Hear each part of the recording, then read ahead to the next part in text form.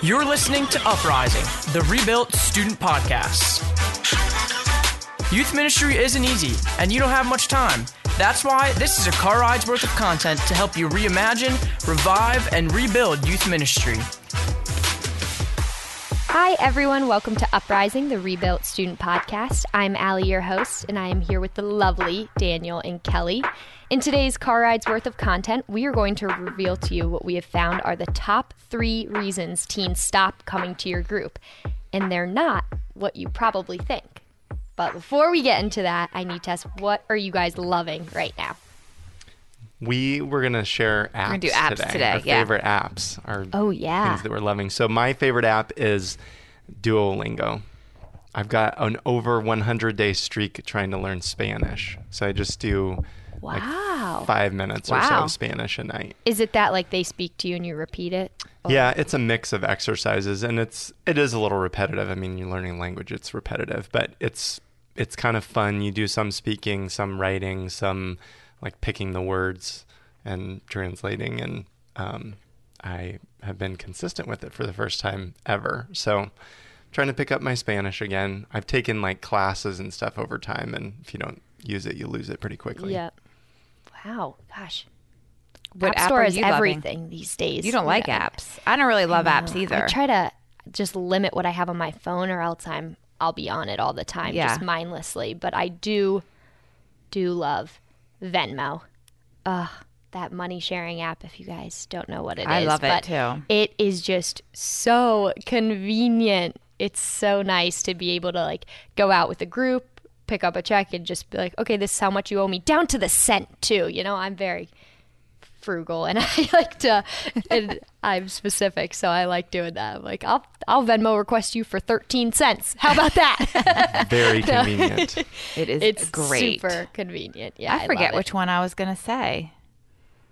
I like Doggo. Do you guys know what Doggo is? You don't. Sounds like something you would like. What Either is of you it? guys have Is that anything Doggo? with dogs? It's a fantastic app that reminds you every day to train your dog just for like 3 minutes. It tells you exactly what to do, and then it tells you how to reward them. It's so fun. I love it. And it's just Wow. good time with your dog, too, if you're a dog person. Spend time And you with are your dog. definitely a dog person. I am definitely a dog person. Ooh, and Touch Note. That's a good one, too. Do you know Touch Note? No. You can pick a photo from your photos and make a card and send it. And all of that takes like 2 minutes. So great. So you don't have to go shopping. Is it like for a card. digital card, or Yeah. is it a physical No. card? It's a physical card that gets mailed. Oh, wow. And so it's a photo. You can do all sorts of. I've heard of that. Yeah, like graphics and Yeah, stuff too. it's really edits. cool. Just nice and easy to send a card to someone in the mail. Never heard of it. Yeah. Like, There you go. We're still sending Favorite apps. physical mail, but doing it through our phone. Yeah. This is 2019. Yep.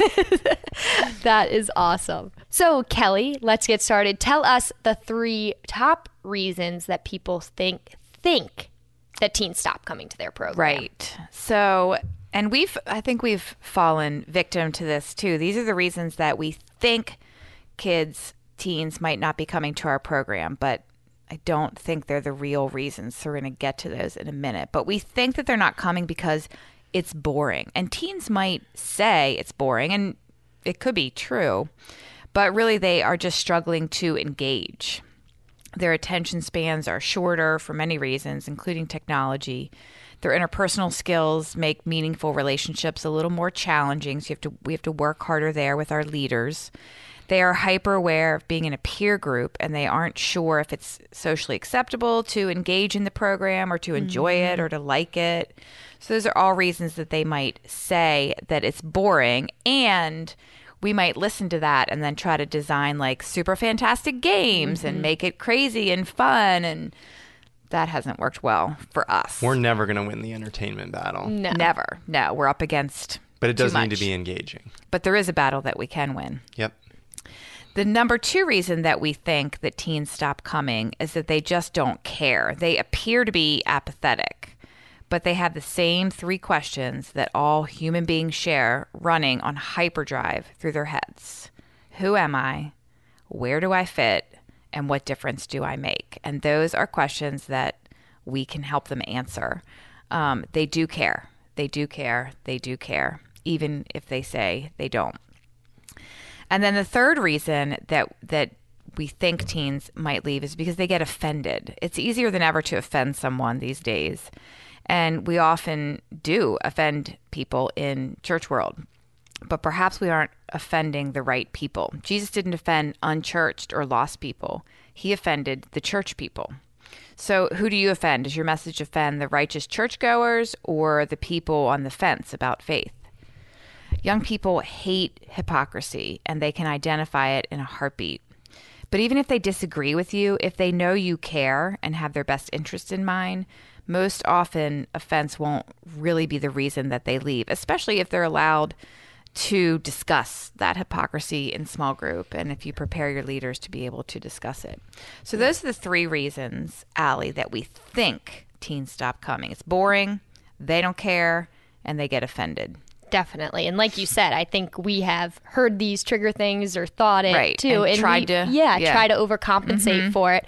But like you said, there are just some battles we aren't going to win. Right. And those aren't really the reasons. Yeah, we have to know the truth of what we're fighting here. So what are actually the reasons that teens stop coming?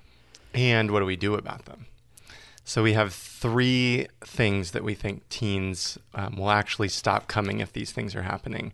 The first one is that no one notices if they're there. And they can maybe come once or twice, and maybe the small group leader learns their name, but then they maybe miss once or twice, and no one follows up with them.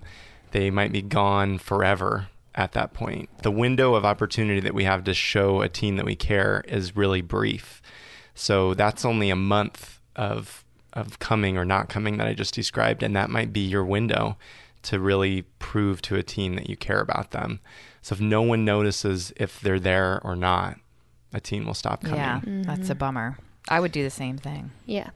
Yeah, I think anybody would. It's a natural inclination. We want to be noticed, even if it's a really quiet teen who's on the periphery, probably even more so if it's a quiet teen who's on the periphery. Yeah, they're not known anywhere. They're they not go. noticed. Yeah. They're going to fall away when they realize that nobody notices if they're there or not. So how do we fight that? The thing that we would suggest doing is to just have your small group leaders know their teens. And this is the lead small principle. It all comes back to those relationships. And we want to give simple ways for our teens to be followed up with, to empower our small group leaders to have that relationship with them, and then to really be tracking on it. So we can't do that for all of our teens, but we do have small group leaders that can do it for a smaller amount of them. So maybe, if we have 10 teens in a small group, 2 leaders per small group, that's 5 teens that they're both responsible for, maybe 6 or 7 if it's a really big small group. They can track on that many teens. And we actually have somebody that tracks our attendance, so they will check in when they get here, and we keep pretty close track of that. And we have a minister that we ask to really just track that and let leaders know when their teens are missing. And she even provides a little way that they can follow up. It's a quick email, it's a text message that they can send, just a simple way to reach out and say, hey, I noticed that you weren't there. Is there anything that I can do to help you come back? It's not the same without you. That's all that it takes. But we have to be able to notice that they're not there. Absolutely. It makes a huge difference.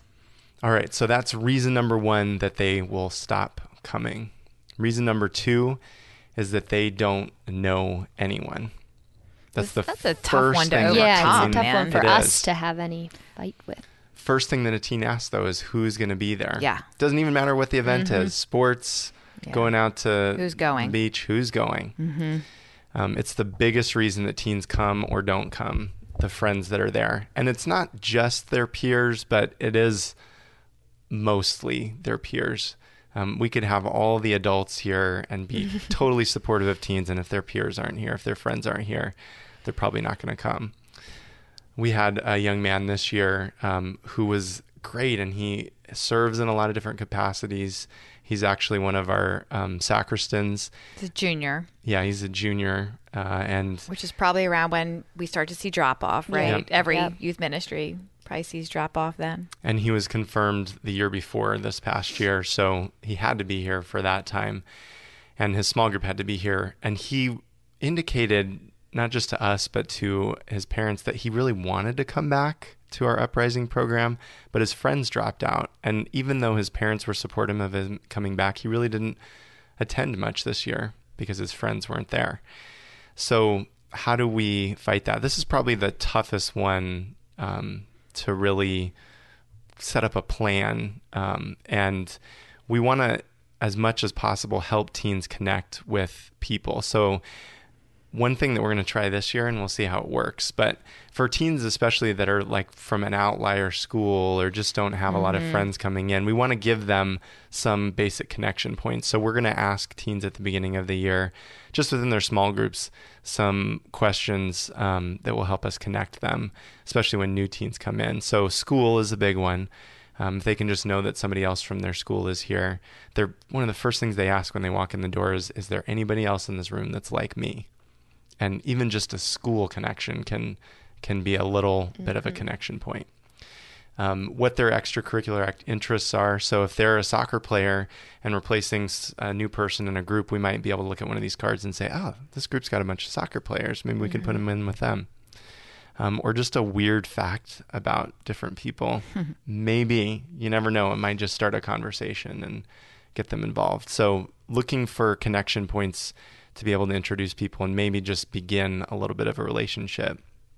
One thing that we do on our retreat is we send them off on, we call it an Emmaus walk, and we partner them up with a random person of the same gender, just so it's a little bit easier. And we give them some questions and send them out for half hour, 45 minutes. It's one of their favorite things. And it's surprisingly one of their favorite things. And some of the friendships that they build off of that last for the entire year and beyond. And then one other way that we can help them to know someone is for the small group leaders to just consistently be connecting the group. And this is hard to do, but there are some simple ways that the small group leader can facilitate those connections. A weekly text, doing a couple of things together throughout the year, even if it's just going out and not doing the program at all for a given week. You go out and just get pizza together and just make sure the youth minister knows that. But you can just go and do those things to build the bond within your group. And then maybe once a month during the summer, reach out and just touch base with the group and help them to be a little bit more cohesive.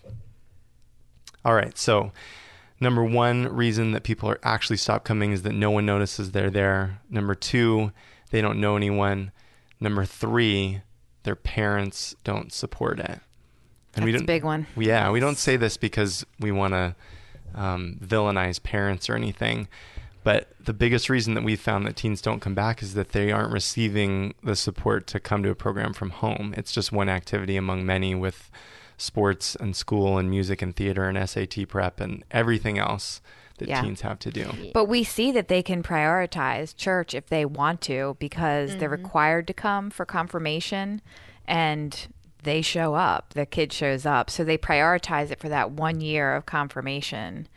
And that's the year that we hope. And then we do, well, that's the year we hope to get them on board and get them engaged so that they'll continue to prioritize it. But it seems like everything else wins out. It does. We have teens, that say, we love the experience we've had in small group. We love our small group, but we're not coming back next year. I'm going to be too busy. They already have the plan in their heads that they're going to be too busy. Yep. And that comes from only the parents. If the parents said, oh my gosh, it's so great, we'll have to keep going next year, we'll just make it a priority, then the kid would be saying, yeah, I'm coming back next year. Because we get that pushback from parents pretty immediately when they find out that it is a confirmation requirement. They say, how do you expect them to come every week? They're so busy. Yeah.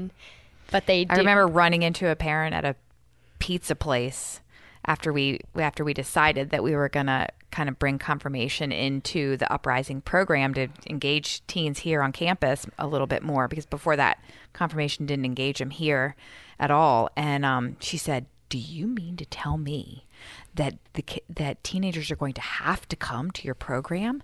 I mean, they have basketball and they have sports and other things. I was like, yeah, that's what I'm telling you.